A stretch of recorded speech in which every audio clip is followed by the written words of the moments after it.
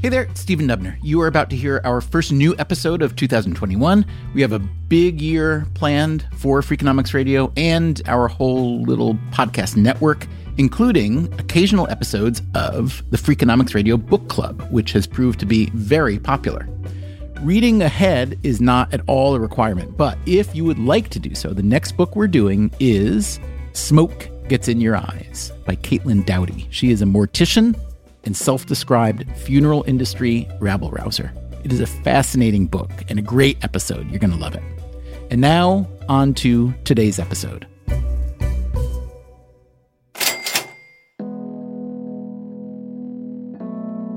What would you say if I told you there's a safety device that just about every parent is required to buy, but many of them hate?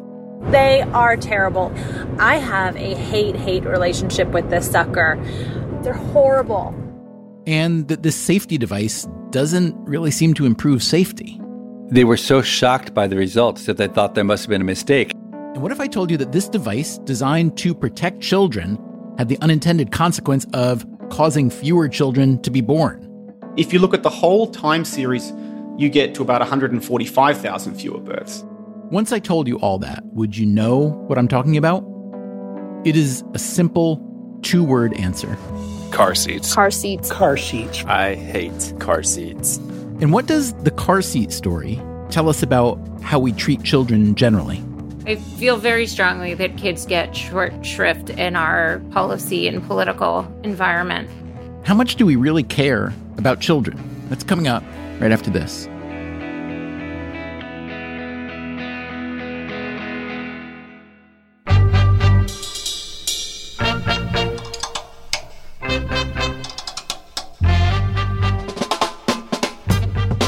This is Freakonomics Radio, the podcast that explores the hidden side of everything.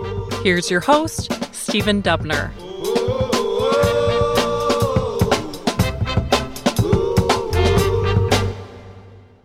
Do you have any children or things like that? I do. I have 3 children. They are currently ages 15, 13, and 10. We bought a minivan as soon as I was pregnant with our second kid, actually. It was definitely a good day in my life when no kids needed a car seat. Because why? What was it about the car seat ecosystem that made it undesirable or unpleasant? Honestly, it's a hassle. Like, I just want to run into the grocery store and get 2 things, and I got to unbuckle 3 kids and pick them up and put them out, and then I got to buckle them back in. It's also a hassle because you can't readily have someone else drive your kid around. You have to move the car seat into their car. Melissa Carney is an economics professor at the University of Maryland. Most of her research has to do with child poverty and questions around what academics like to call family formation. Some people sort of look askance when economists ask these kinds of questions, and some economists would say this is the purview of sociology. Actually, some sociologists would say this is the purview of sociology. But I think it's important that economists bring our clarity of modeling and our rigor with econometric and empirical techniques to really understand how prices and income and costs and preferences affect family formation and fertility decisions. Carney has been on our show in the past. She once told us about the educational benefits of Sesame Street. She told us how a lottery-linked savings plan can help low-income families increase their savings. She told us how the fracking boom led to more babies but fewer marriages, and how this was part of a larger trend. So in 1960, 5% of births in the U.S. were to unmarried mothers. And in recent years, over 40% of births in the U.S. were to unmarried mothers. Lately, Carney has been looking at how the COVID-19 pandemic will affect family formation in the U.S. Yeah, so this is work I did with my frequent collaborator, Phil Levine. We are expecting a pretty large baby bust, up to 500,000 fewer babies being born next year. We spoke with Carney in late 2020, so 500,000 fewer babies next year now means this year, 2021. As a share of total births, 500,000 would be a massive decline. Yeah, there were like 3.75 million live births in 2019. How did Carney and Levine reach their pandemic baby bust estimate of 500,000? First, they looked at employment data. When employment spikes, as it did in the fracking boom, births tend to rise also. When employment drops, as during the pandemic, births tend to drop. When they analyzed employment and birth data from the Great Recession, for instance, the relationship looks quite linear. It's like 1 percentage point increase in the unemployment rate leads to a 1% reduction in births. So, the unemployment rate on account of this pandemic is way up. Let's say over the course of the year, it's a 7 to 10 percentage point increase in unemployment. Just based on the recession effects alone, we would expect a 7 to 10% reduction in births. But of course, a recession isn't the only damage that's been caused by this pandemic. So, for a deeper historical parallel, Carney and Levine looked at what happened to the U.S. birth rate after the Spanish flu epidemic of 1918. We looked back at what happened to say, does the public health crisis itself exert a downward force on birth rates? That pandemic, they found, produced a baby bust of around 12%. And there's two things that are really noteworthy about that. The first is the Spanish flu did not have an associated recession because of the war effort. So this was a response due solely to the public health crisis. And two, people didn't have access to advanced contraceptive technology back in 1920 the way they do now. And yet they still reduced their births. And so factoring those responses into the current pandemic with its unemployment spike of 7 to 10 percentage points. So we up our estimate and we say maybe we should expect a 10 to 13% reduction in births. And based on annual birth rates, that leads us to predict 300 to 500,000 fewer births next year. And of course, it may extend beyond 1 year's worth of decline, correct? Exactly. One might say, well, people are just delaying births until things recover. I suspect that many of these delayed births will wind up being permanent because the recovery is likely to be pretty lengthy and slow. And so some women biologically will age out of having more kids. But even the ones who don't, they and or their partner might experience persistent loss in income, right? To the extent that this pandemic recession translates into permanent income losses, I expect that some of this will be permanent. If this is true for a number of years, then we have a fairly large reduction in births over a longer cohort that has demographic implications for the workforce.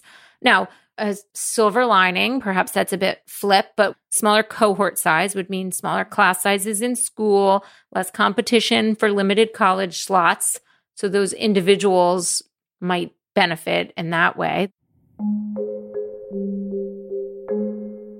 The COVID baby bust Carney is predicting wouldn't be so noteworthy if not for this fact. The U.S. birth rate before the pandemic was at an all-time low. As of 2019, the total fertility rate was 1.7. That's 1.7 babies born per woman of childbearing age over her lifetime. During the baby boom after World War II, the U.S. fertility rate was more than 3.7, so more than double the recent rate. And again, that was before the pandemic. The so-called replacement fertility rate, what some people call the optimal rate, is 2.1. That is the rate needed to keep a population steady, although population is, of course, affected by migration as well. Some countries gain population by migration, some lose.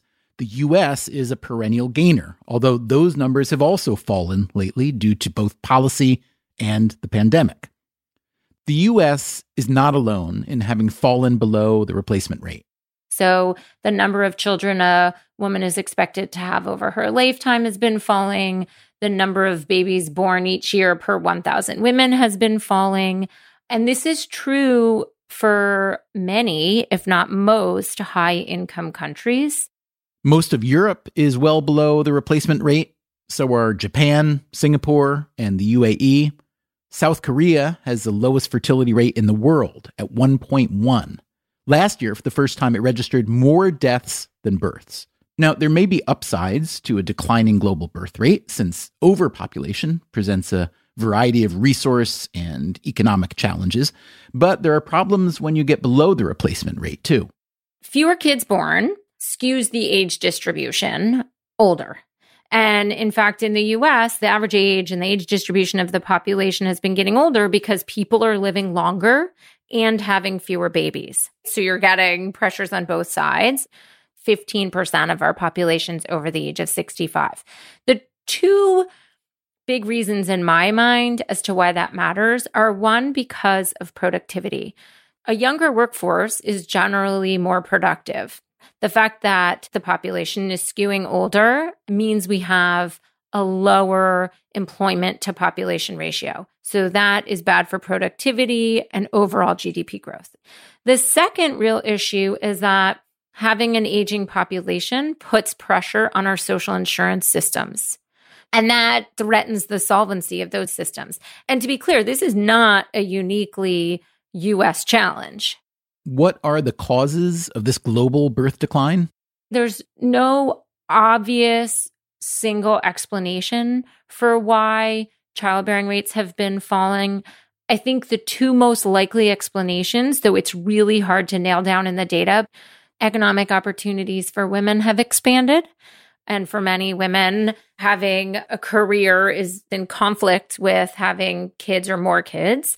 And access to really effective contraception has been improving. So the combination of those two trends, those are my best guesses as to why we've seen fertility declining in most high-income countries. Is the cost of child raising and the cost of having a family generally, everything from housing to education, a significant contributor to the lower fertility rate, or is that too hard to know?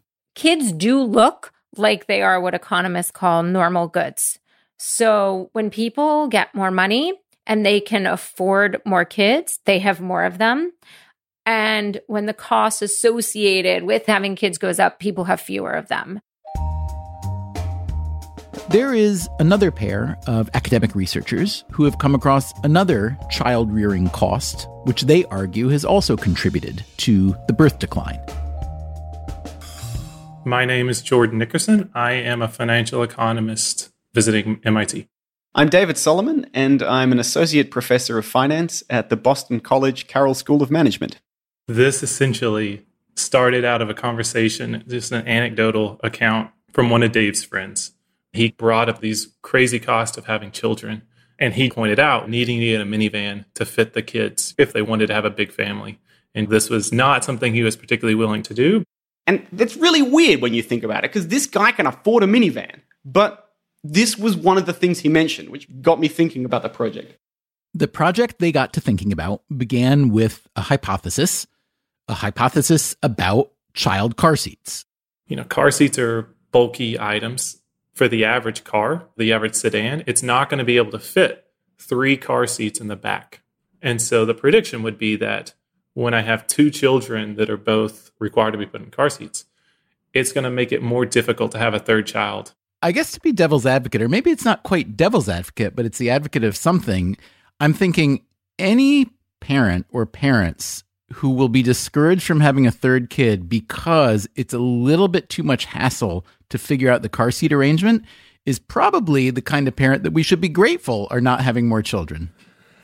I'm not going to go that far. If this was somebody who had all the means and they still said, you know what, that's just a little too much hassle. Okay, I can see that argument. But at the same time, just realizing there's so many people where every dollar counts. Upgrading to a minivan, that's a non-trivial expense for a large portion of the population. It's very rare to find people that say, this was why I didn't have a third child. But it is surprisingly common to find people that say, this was a big pain in the butt. It just has to be a non-trivial cost for someone who was on the margin. What does Solomon mean when he says someone who was on the margin? We asked Melissa Carney to explain. This is the game economists play. Whenever we say something matters, we always, in our own minds, and sometimes we explicitly say this, mean for people on the margin. Meaning people who might reasonably make a certain decision, but depending on the incentives, might just as reasonably make the opposite decision. So there are people for whom you could give them a car, you could give them a fancy Lexus SUV, and they're still not going to have a third kid. Those people are not on the margin. Those were not the people David Solomon and Jordan Nickerson were trying to identify. They were trying to identify someone who had 2 kids and was thinking, well, and then would have to buy a minivan, and that would be another 15 grand. And in the scheme of life, 15 grand is much less than you're going to pay for the kid. But that budges you a little bit. Car seats are required by law in all 50 states and in roughly 80 other countries. They're largely absent in Asia and Africa. In case you've never seen or used a child car seat, they are something you buy separately from the car, since the seat belts in cars typically don't adjust to fit a child. They can be fairly complicated contraptions, costing up to a few $100s. They are an assemblage of straps and buckles and padding that's secured to the back seat by the car's existing seat belts or a latch buckle, and they're designed to hold a child in place so they won't be tossed around in the event of a crash. The first batch of laws started in the early 80s, saying children had to ride in some sort of mandated car safety seat. The early laws applied to ages 1 to 4. Starting in the mid-90s, you saw a gradual but increasing lift of the minimum age at which you're allowed to just ride in the seatbelts. Car seat laws differ from state to state. In California, children up to age 9 are required to ride in a car seat or booster seat. In Florida, children age out at 6. The data sets on car seats came from an extraordinarily painful 3 weeks or so of manually reading through state legislative histories. Basically constructing an entire history of law changes across each state from the early 1980s until 2018. Not only do different states have different laws, but those laws were passed at different times. These variations gave Nickerson and Solomon a research opportunity. This is going to let us compare states in any given year where the age is 4 years old to the age is 8 years old and look at the rate of third birth fertility. The rate of third birth fertility, meaning how often families who already had 2 kids were having a third kid and whether the first 2 kids were still of car seat age. To measure this, they needed to merge the car seat law data with population data. The population data sets come from the American Community Survey conducted by the Census Bureau. This included information on family makeup, including the number and age of children in every household in the survey. These data could be used to infer fertility decisions for each year in the sample, which could then be measured against state car seat laws to see if car seat requirements were indeed decreasing third birth fertility. What did Nickerson and Solomon think their analysis would predict? It's not going to predict that birth rates for all families are going to go down. It's not even going to predict that birth rates for families that have 2 kids are going to go down. What it really is going to predict is that birth rates are only going to go down for families that have 2 kids as long as those 2 kids are below the ages that you need to be in a car seat. The paper that Nickerson and Solomon wrote and released recently as a working paper is called Car Seats as Contraception. I definitely applaud the authors for their creativity. Melissa Carney again. I also found the idea that this cost that might strike some as trivial, as it being a significant determinant for couples who were on the margin of having 3 versus 2 kids, that doesn't strike me as totally implausible. I asked Carney what she thought of their methodology. I dug in a little bit on the methodology, but nothing jumped out at me as clearly something the authors might need to change or improve. So I'm open to believing their estimates. Okay, so what are the estimates? To what degree have car seats acted as contraception? Here's David Solomon. You can think about 2 numbers. What's the change in birth rates? It's 0.0076, so slightly less than 0.01 children per woman. That sounds small, but bear in mind, that's averaging over women that have no children at all. That's averaging over women that only have 1 child or 4 children. All right, so what about the subset of people who do fall in the car seat sweet spot? For those people, it's about a 7.8% decline. And how does that percentage decline translate to magnitude? So if you want to talk magnitudes, the easiest way to think about it is just how many children are we talking total? In 2017, we estimate that there were about 8,000 fewer births as a result of the state of car seat laws in the US. And what if you look at the whole time series from the first car seat laws in the early 1980s? If you look at the whole time series of the US, you get to about 145,000 fewer births. And 60% of that effect is since 2008, which is a pattern worth noting. Remember, car seat laws have been getting stricter. If current laws had applied since 1980, you would have had 350,000 fewer children born.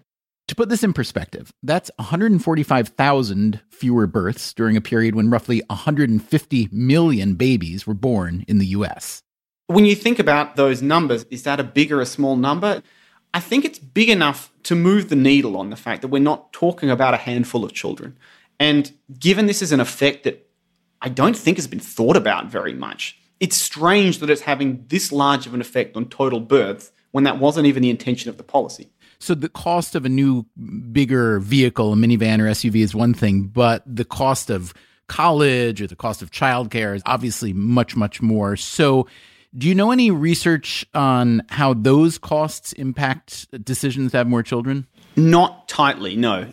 The reason this isn't a paper about education and housing is that I haven't yet figured out how to measure that tightly. And if I do, I'm going to write it because I think those are hugely important. But with all this stuff, it's very difficult to pin down really tight predictions that are going to withstand criticisms like, isn't this just something about the overall macroeconomy? And the answer is, yeah, maybe it is. So by peeling off an incredibly narrow question for which the data were available, Solomon and Nickerson are confident that car seats have, at least to a very small degree, influenced family planning. There's one particularly interesting wrinkle in their research. The overall U.S. birth decline, according to Melissa Carney, has been driven by women at the lower end of the income spectrum. But the car seat decline is driven primarily by higher earners. Now, that on the one hand might make it sound bogus, like we're just picking up something that's wrong. Except I go back to the fact that my friend that first mentioned it, he can afford a minivan. Like, he makes enough money, that's not what it's about. And I think, honestly, part of it is just class and aesthetic connotations. Like, minivans are ugly. And that's not the kind of statement you can put in an academic paper. But who would disagree with that? Who would disagree with that? Melissa Carney would. I laughed when I read the line in this paper that people are really averse to driving around in these ugly, uncool minivans. I guess I'm just sufficiently practical that I think the minivan is awesome. It seems to have infinite space, not just for people, but we seem to be able to just throw tons of stuff in the back, slide open the doors. So it wasn't a hardship for you in any direction, it sounds like. Yes, style or cost. I don't want to be flippant and say that having a third kid wasn't something I thought very hard about, but the minivan was not the holdup for me personally. Different people respond to incentives differently. That's not very surprising. The bigger point here is that incentives matter even when it comes to fertility choices, and that an incentive you might never have even considered can have significant unintended consequences. But what about the intended consequence of car seats? That is, their protective ability. Even if car seats are preventing thousands of births, they must be saving many, many lives, right? Right? We'll find out after the break.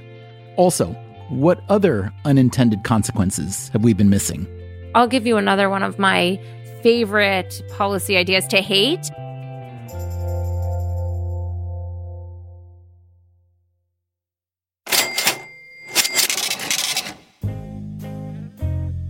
What have we learned so far? The pandemic is expected to produce a significant baby bust. This will be on top of a U.S. birth rate that had already declined to the lowest in history. And one suspected contributor to that decline, albeit a very small contributor, is car seat requirements, which are apparently so onerous as to discourage some parents from having a third child. Here's one parent who wasn't thus discouraged. I have 6 different children, ages 20 down to 2. That's Steve Levitt, my Freakonomics friend and co-author. He's an economist at the University of Chicago. How did he get around town back when he had 4 kids under 6 years old? In a trusty minivan, loaded with car seats. And I always had this inkling. So most of my research always comes from inklings that conventional wisdom might be wrong. And I certainly had this inkling as I strapped my kids into these car seats, which were, especially back then, incredibly hard to install and were flopping around all the time. It just didn't really seem to me that car seats were an obvious solution to the problem.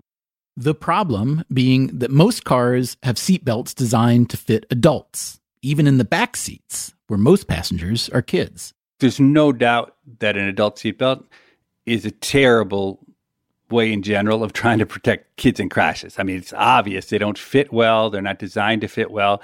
And so it wouldn't be a surprise if kids suffered some injuries when they're in severe crashes using this suboptimal technology.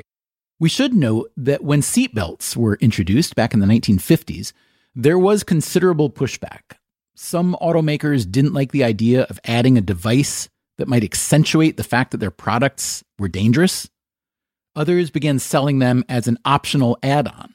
During a congressional safety hearing in 1957, one congressman asked a Ford executive if seatbelts were just another gadget, as he called them, designed to drive up car prices. It would take decades and a lot of laws to drive seatbelt compliance up to the roughly 90% where it is today. The good news is, crash data show that seatbelts are very effective. Maybe one of the greatest interventions for saving lives in terms of cost effectiveness we've ever had. But again, they weren't optimized for children. A few car makers did build adjustable restraint systems, and some made an integrated booster seat with a panel that would fold down from or out of the back seat of the car. But the vast majority of cars simply provided adult seatbelts. After enough children were thrown from cars during crashes and killed, there arose a movement to do better, and that movement led to the car seat. If you wanted to be cynical, you could look at the car seat solution this way. 3 points here. Number one, car makers were absolved of their duty to safely secure their youngest passengers, even though roughly 55% of all backseat passengers are 12 years old or younger.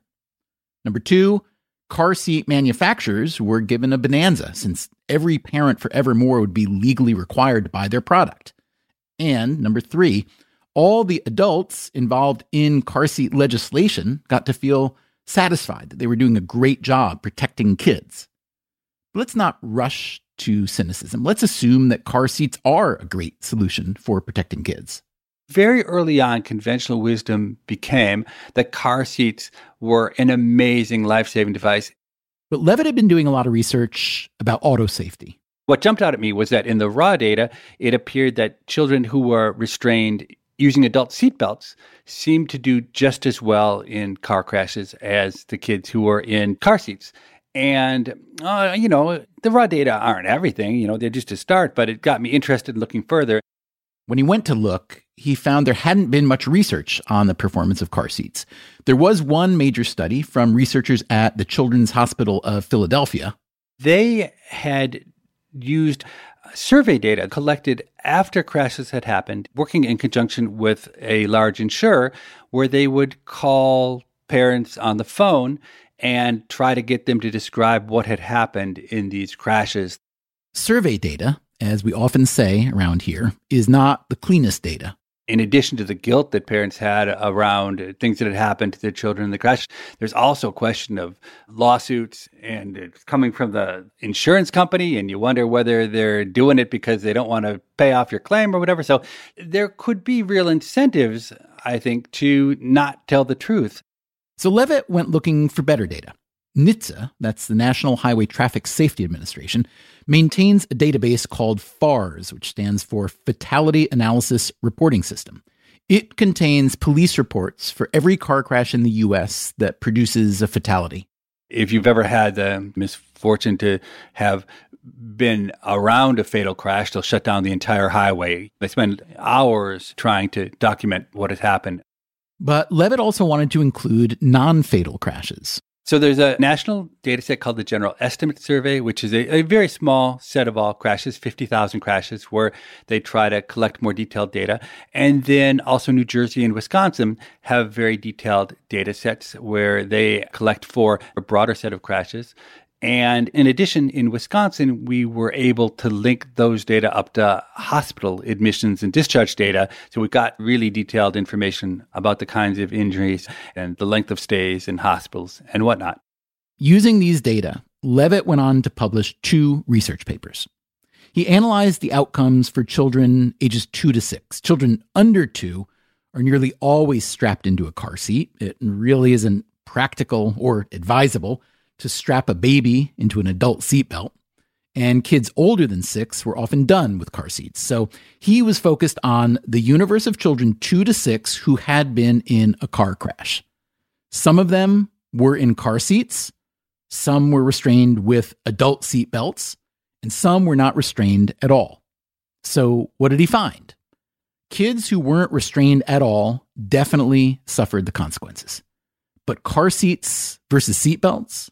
The comparison between children's car seats and children aged 2 to 6 who were wearing adult seatbelts, no matter how I sliced it, I never was able to find any benefit of the car seats in terms of preventing either death or serious injury. Although it is true that in a second paper I wrote with Joe Doyle from MIT, we did find that child car seats are about 25% better at preventing the least serious kinds of injuries in car crashes.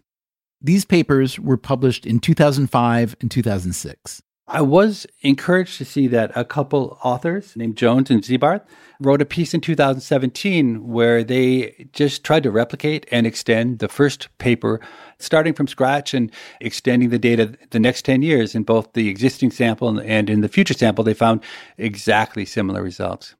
Could it really be that adult seatbelts perform just as well as child car seats in preventing serious injury and death, even though they're not sized for children?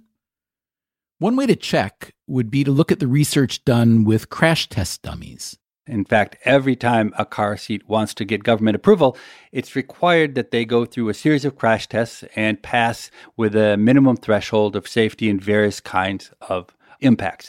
And so I went to look in that literature, expecting to find that there had been lots of research done comparing child car seats to adult seatbelts for children in a controlled circumstance with crash test dummies. And what I discovered is that there were literally none. This was around the time that Levitt and I published our first Freakonomics book. By now, we were writing a monthly column for the New York Times Magazine, so we thought it might be a good idea for that column to run our own experiment using crash test dummies. What I thought was really incredible when we decided to go and actually put some crash test dummies on seats and strap them into adult seatbelts and see what happened in the crashes was the reaction of the crash test sites to doing this. You were there, not me. You wanted to tell that story? Yeah, it is true. So it was kind of a two-step amazement. Number one was it was really, really hard to find a crash test facility that would agree to do this. As it was explained to us over and over again, all our business comes from the car seat manufacturers. There's no good in proving that car seats are not better than seat belts. And then some would say that they weren't set up to do that, but that seemed a little bit odd because in order to do a car seat crash, you need seat belts. Finally, then, we found a lab that was willing to do it. The caveat was that we were not allowed to identify them by name or where they were.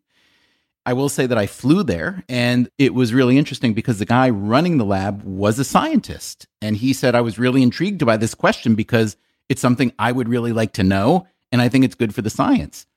So I had bought a couple of different size and brands of new car seats, and we started to hook them up. And the technician who was installing the crash test dummies in the seat belts didn't want to do it.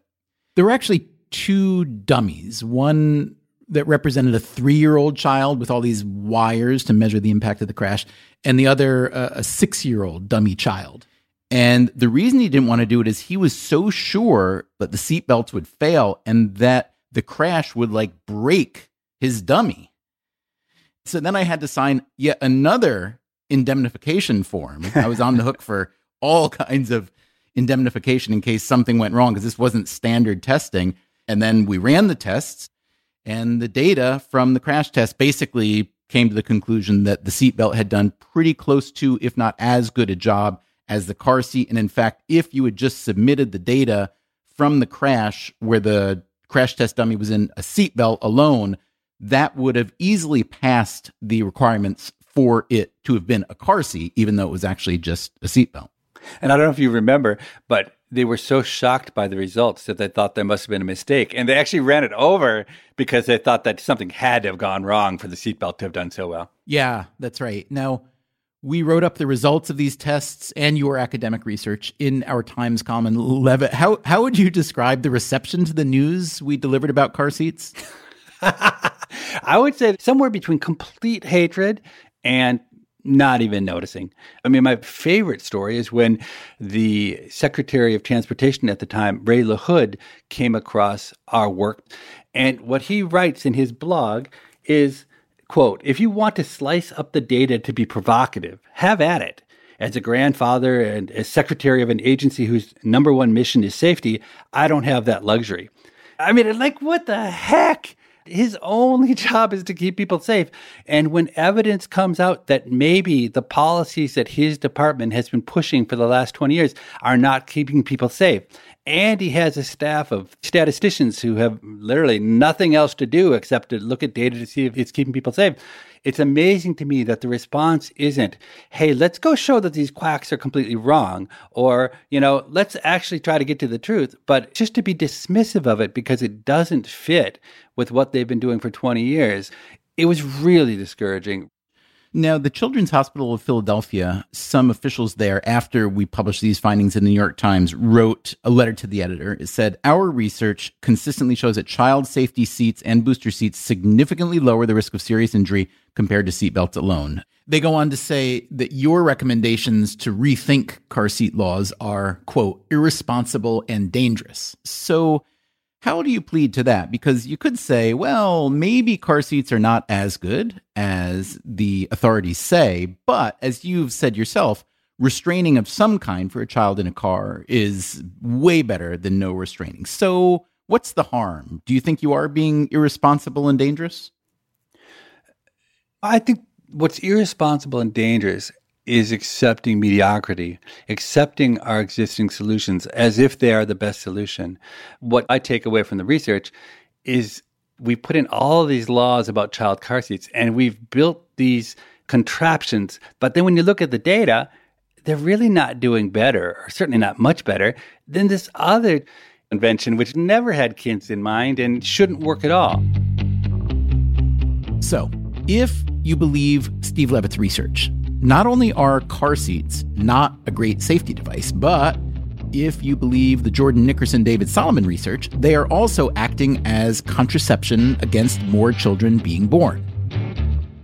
Here's Solomon. For every child's life that's saved by these laws, somewhere between 57 and 141 children aren't born.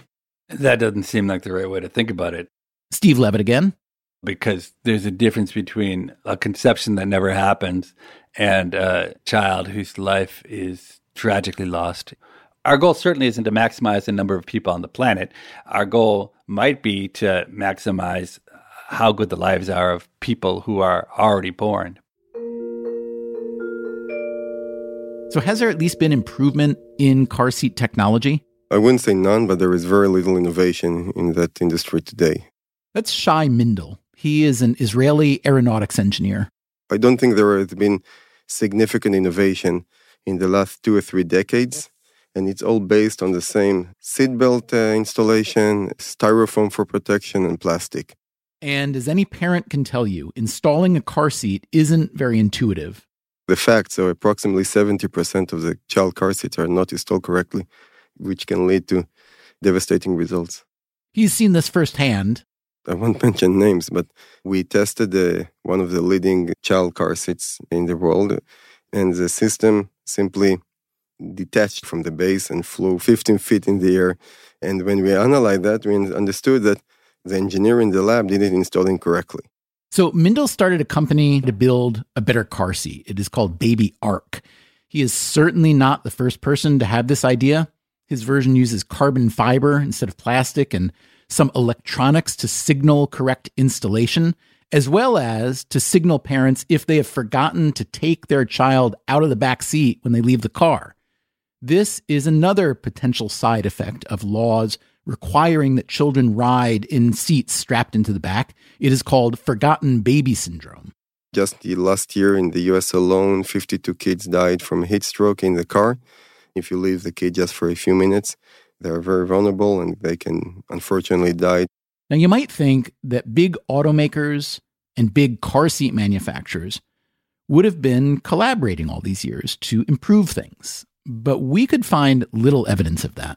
Now, am I surprised that that hasn't happened? Steve Levitt again. Not really, because the incentives aren't there. The car seat manufacturers certainly don't want to hand over their pretty lucrative business to the car manufacturers. But I think the car manufacturers also are probably terrified of the legal exposure if they start trying to build their own version of car seats into their seats. So maybe we were right to be cynical earlier.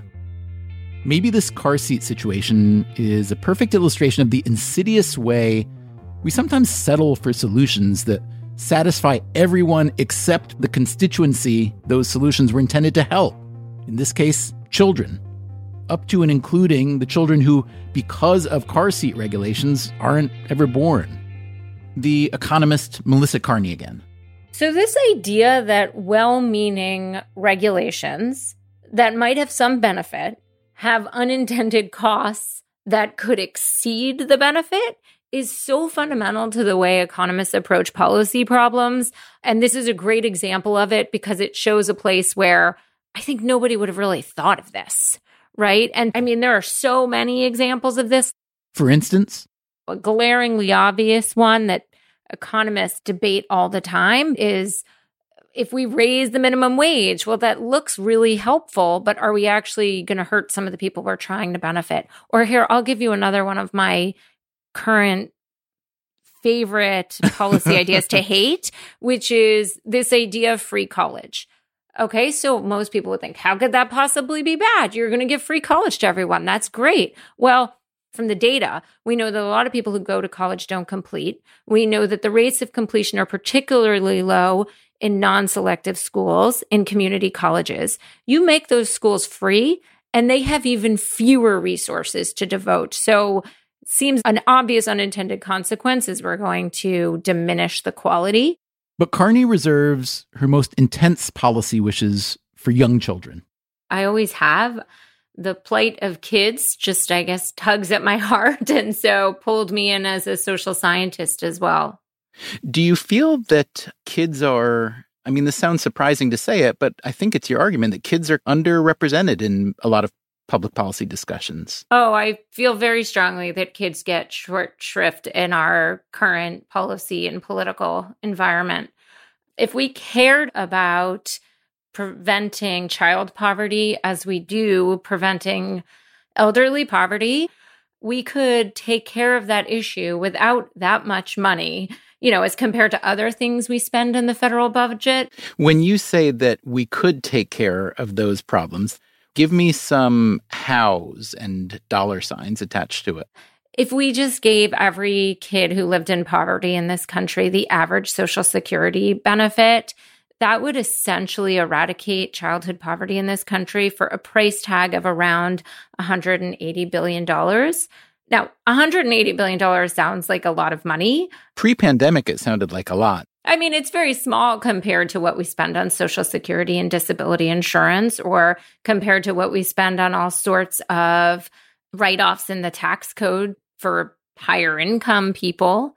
So again, if this were a political priority, then it wouldn't be hard for us to move money around in the federal budget or even raise revenue to cover that kind of costs. And the point is just, we don't do more for kids in this country. We don't do more for poor kids in this country in particular because they're not a political priority. And when you say not a political priority, do you mean literally that they don't vote?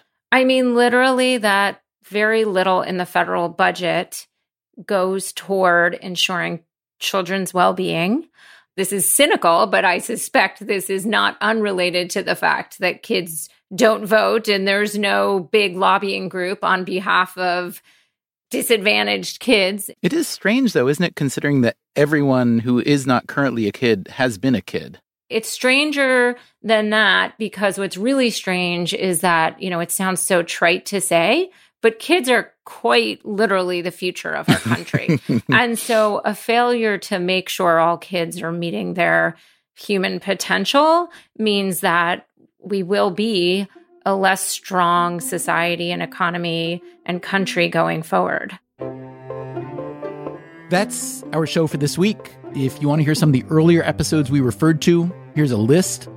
The Fracking Boom, A Baby Boom, and The Retreat from Marriage is episode number 294. Does Early Education Come Way Too Late?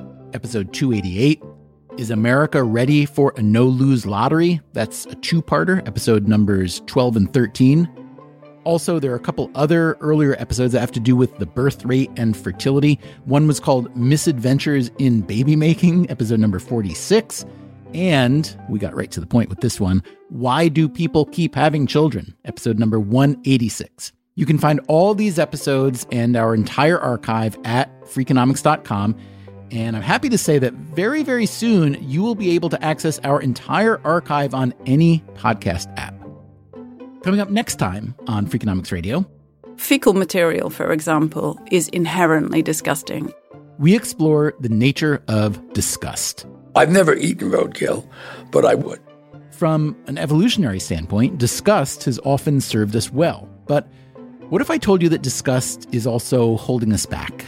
That it can prevent us from pursuing strategies that could improve the environment, the economy, even our health?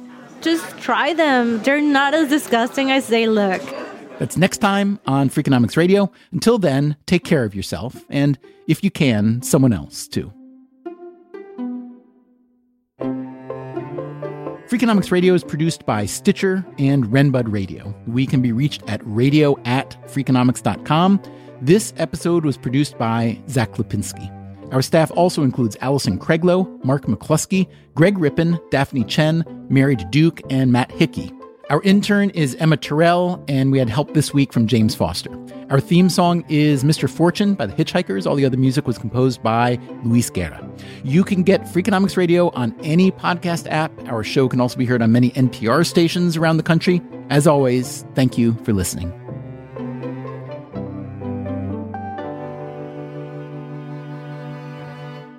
In a fit of frustration-induced rage, I cut the straps off of the car seat base. It was the only way to get it out, but I didn't care. I was so done with it. I'm so ready to be out of this phase of life. Stitcher.